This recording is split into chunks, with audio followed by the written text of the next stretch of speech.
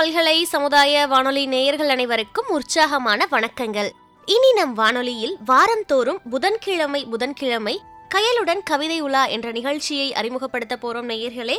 இந்த நிகழ்ச்சியில முனைவர் கயல் அவர்கள் நமக்காக வாரந்தோறும் சுவையான கவிதைகளை பகிர இணைய இருக்காங்க. இவர் 1999ஆம் ஆண்டுல இருந்து கல்லூரி பணியில் உள்ளார். தற்பொழுது வேலூர் முத்துரங்கம் அரசு கலைக்கல்லூரியில மேலாண்மை துறையில பேராசிரியராக பணியாற்றி வராங்க.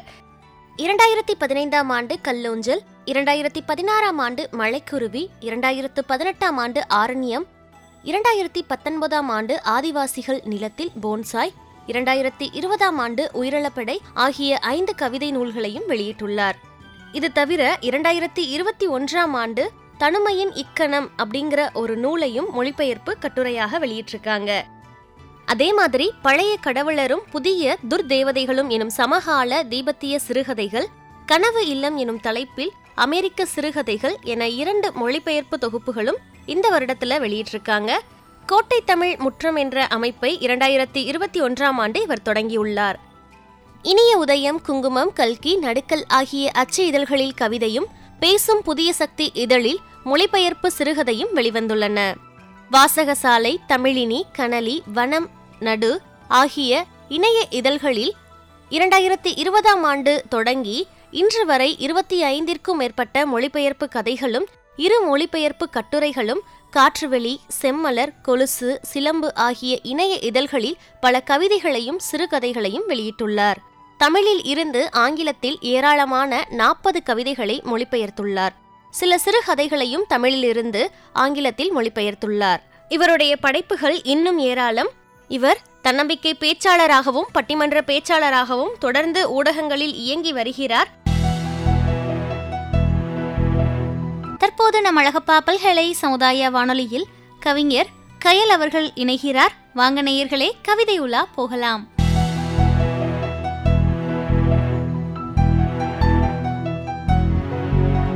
அழகப்பா பல்கலை சமுதாய வானொலி நேயர்களுக்கு வணக்கம்.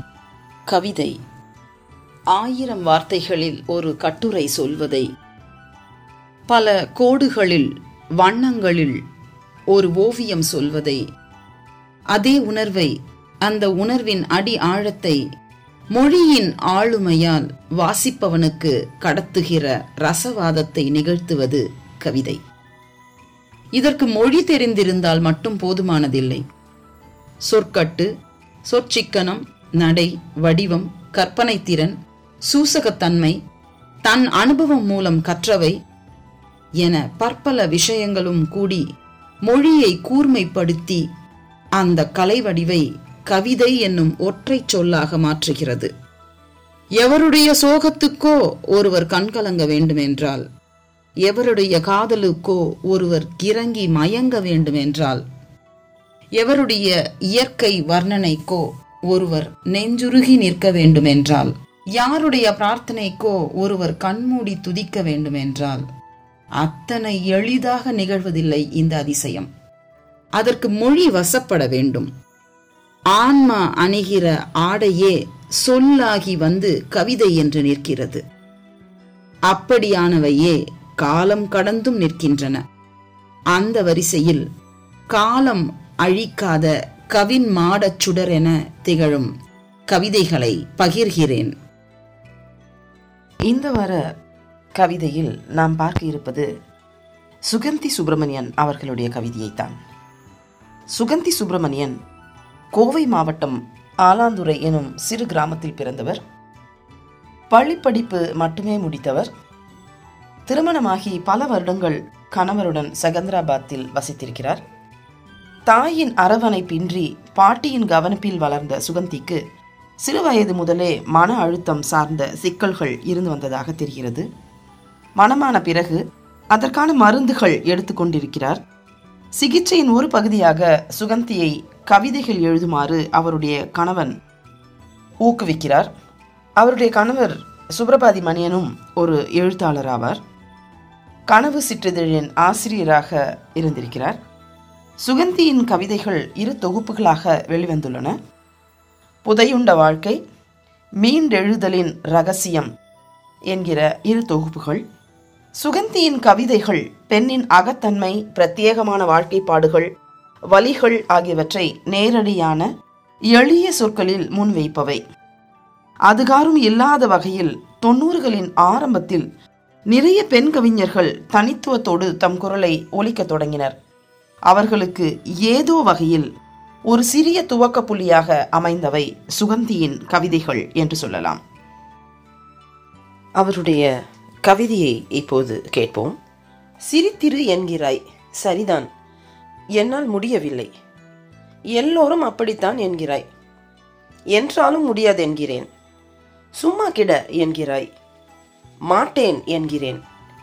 செத்துப்போ என்கிறாய், என்னை உன் காலால் எட்டி தள்ளியபடி எனக்கென நான் வாழ்க்கையை மிச்சம் வைத்திருக்கிறேன் வாழ முடியாமல். இது இன்றைய நிகழ்வில் முதல் கவிதையாக பார்க்கிறோம். வெகு இயல்பான தொனியில் தொடங்குகிறது இந்த கவிதை. சிரித்திரு என்கிறாய் ஒரு கணவனுக்கும் மனைவிக்குமான ஒரு உரையாடலாக இருக்கலாம், அல்லது காதலன் காதலிக்கு இடையே இருக்கலாம், அல்லது அம்மா மகளுக்கோ மகனுக்கோ சொல்வதாக இருக்கலாம், அல்லது வயதான ஒரு பெற்றோருக்கு அவர்களுடைய மகனோ மகளோ சொல்வதாக இருக்கலாம், குழந்தை சொல்வதாக இருக்கலாம். இயல்பாக இருக்க இந்த சமுதாயம் விடுவதில்லை என்பதுதான் இந்த கவிதை சொல்வது. அடுத்தது, அவர்கள் சொல்வதைத்தான் நாம் செய்ய வேண்டும் என்று எதிர்பார்ப்பது. இது இரண்டையும் சொல்லிச் செல்கிறது இந்த கவிதை. ஒன்று, அவர்கள் நம்மை சிரிக்க சொல்கிறார்கள், அல்லது சும்மா இரு என்கிறார்கள், எதுவுமே இல்லை என்றால் செத்து போய் என்கிறார்கள். ஆனால் உறுதியாக இறுதியாக சுகந்தி தன் குரலை இப்படி ஒலிக்கிறார். எனக்கென நான் வாழ்க்கையை மிச்சம் வைத்திருக்கிறேன் என்று சொல்லுகிறார். எனக்கான வாழ்க்கையை நான் வாழ்வதற்காக கொஞ்சம் மிச்சம் வைத்திருக்கிறேன் என்று பரிதாபமான ஒரு குரல் ஒலிக்கிறது. இறுதியாக எப்படி முடிக்கிறார் பாருங்கள், வாழ முடியாமல் என்று. இந்த வாழ முடியாமல் என்று சொல்கிற சொல் அவர் மனநிலை பிறழ்ந்து போவதற்கான சாத்தியக்கூறுகளை வாழ்க்கை அவருக்கு தந்து கொண்டே இருந்திருக்க வேண்டும். ஏன் வாழ முடியவில்லை? ஒன்று, அவர்கள் சொல்வதை எல்லாம் கேட்கிற மனநிலை கவிஞருக்கு இல்லை, அல்லது தன்னுடைய இஷ்டமாய் வாழ்வதற்கான சூழலை இந்த சமூகம் அவர்களுக்கு கவிஞருக்கு தரவில்லை. ஆகவே எனக்கென நான் வாழ்க்கையை மிச்சம் வைத்திருக்கிறேன் என்று சொல்பவர் எந்த சொல்லையும் அதற்கு அடுத்ததாக இடாமல் வாழ முடியாமல் என்று முடிக்கிறார். ஆக சிரிப்பதும் சும்மா இருப்பதும் செத்துப்போவதும் ஆக எல்லா முடிவுகளையும் மற்றவர்கள் நமக்காக எடுக்கிற போது நாம் நமக்கான வாழ்க்கையை எப்போது வாழ்கிறோம், எப்போது வாழப்போகிறோம் என்ற கேள்வியைத்தான் சுகந்தி இங்கே முன்வைக்கிறார். இந்த கேள்வி சுகந்தி தன்னுடைய வாழ்க்கையில் எதிர்கொண்ட கேள்வி மட்டுமல்ல, இன்றைக்கும் கூட பெண்கள் எதிர்கொள்ளக்கூடிய மிக மிக முக்கியமான ஒரு கேள்வியாக இது இருக்கிறது. சுகந்தி எழுதிய இன்னொரு கவிதை உங்களுக்காக. வாழ்க்கை பூராவும் தியாகம் செய்வதா? நான் கேட்டேன் அந்த பெண்களை. இதுதான் வாழ்க்கை என்றாள் ஒருத்தி. எனக்கு பிடிக்கவில்லை என்றாலும் வாழ்கிறேன் என்றாள் மற்றவள். ஜடமாய் உணர்கிறேன் என்றாள் இன்னொருத்தி. வெள்ளிக்கிழமையும் வியாழனும் விரதம் இருக்கிறேன் அம்மனுக்கு, தீரும் என் கவலைகள் என்றால் மற்றொருத்தி. இவர்களின் அனுபவங்கள் என்னுள் அடங்க மறுத்து அதிர மௌனமானேன். வாழ்வின் தாக்குதல்கள் புரியாமலும் வலுவுடன் எதிர்க்க முடியாமலும் ஓய்ந்து போன கால்கள் நடக்கின்றன மெதுவாய், தலைகள் நிலத்தை பார்த்தபடி நிமிர முடியாமல் என்று முடிக்கிறார். இந்த கவிதையை எந்த விதமான படிமங்களோ அல்லது கடினமான சொற்பிரயோகங்களோ இல்லாமல் எளிமையான சொற்களால் கொண்டு போகிறார் சுகந்தி. சுகந்தியின் பலமே அதுதான். தன்னுடைய கவிதைகள் நெடுகிலுமே தன்னுடைய அனுபவங்களை, தான் வாழ்வில் சந்தித்த பெண்களுடைய அனுபவங்களை அனைத்தையுமே ஒரு இயல்பான ஒரு பாவனையில் கொண்டு செல்கிற ஒரு கவிஞராக சுகந்தி இருந்திருக்கிறார். இந்த கவிதையின் முதல் வரியே பார்த்தீர்களேயானால், வாழ்க்கை பூராவும் தியாகம் செய்வதா என்று கேட்கிறார். அதிலே அந்த கவிதை எங்கு பயணிக்கப் போகிறது என்பது நமக்கு தெரிந்து போகிறது. பூராவும் தியாகம் செய்வதா என்று கேட்கிறார். ஒவ்வொரு பெண்ணாய் இவர் கேட்டுக்கொண்டே வருகிறார். இதுதான் வாழ்க்கை என்று ஒரு பெண் சொல்கிறார். எனக்கு பிடிக்கவில்லை, என்ன செய்வது, ஆனாலும் வாழ்கிறேன், இது சலிப்பான இன்னொரு குரல். ஜடமாய் உணர்கிறேன், இது இன்னொருத்தி. ஆக இவர்கள் யாருமே வாழவே இல்லை. இதையேதான் இந்த கவிதையிலும் பதிவு செய்கிறார். வெள்ளிக்கிழமையும் வியாழனும் விரதம் இருக்கிறேன் அம்மனுக்கு, தீரும் என் கவலைகள் என்கிறார் மற்றொருத்தி. இதில் பார்த்தீர்களானால் அம்மனுக்கு விரதம் இருக்கிறார்கள். இங்கு விரதம் இருப்பவளும் ஒரு பெண். ஆனால் அந்த பெண் அம்மனிடம்தான் போய் விரதம் இருந்து என்னுடைய கவலைகள் எல்லாம் தீர்த்து கொடு என்று விண்ணப்பிக்கிறாள். இவர்களுடைய அனுபவங்கள் என்னுள் அடங்க மறுத்து என்று சொல்லிக்கொண்டே வந்தவர் அதிர மௌனமானேன். அதிர்கிறார். அவருக்குள் உணர்ச்சி கொந்தளிப்புகள் ஏற்படுகின்றன. ஆனால் என்ன நடக்கிறது? மௌனமானேன். வாழ்வின் தாக்குதல்கள் புரியாமலும் வலுவுடன் எதிர்க்க முடியாமலும் ஓய்ந்து போன கால்கள் நடக்கின்றன. இதை படிக்கிற போது ஒருவேளை சுகந்தி தான் நடந்து போகிறாரோ? வாழ்வின் தாக்குதல்கள் புரியாமல் வலுவுடன் எதிர்க்க முடியாமல் தன்னந்தனியாக சுகந்தியின் கால்கள் தான் நடக்கின்றனவோ என்று நாம் நினைக்கலாம். ஆனால் தலைகள் நிலத்தை பார்த்தபடி நிமிர முடியாமல் என்று சொல்கிற போது இது என்னுடைய உணர்வு மட்டுமல்ல, இது என்னுடைய அனுபவம் மட்டுமல்ல, இந்த அநீதி நிகழ்வது எனக்கு மட்டுமல்ல, இங்கு எல்லா பெண்களுடைய நிலைமையும் இதுதான் என்று தலைகள் நிலத்தை பார்த்தபடி என்று பன்மையில் சொல்கிறார்.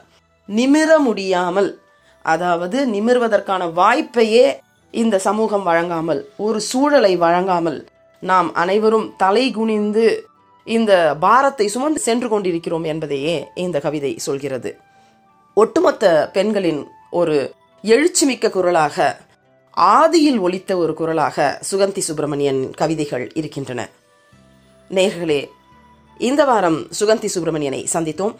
அடுத்த வாரம் வேறொரு கவிதையோடு உங்களை சந்திக்க காத்திருக்கிறேன். நன்றி, வணக்கம்.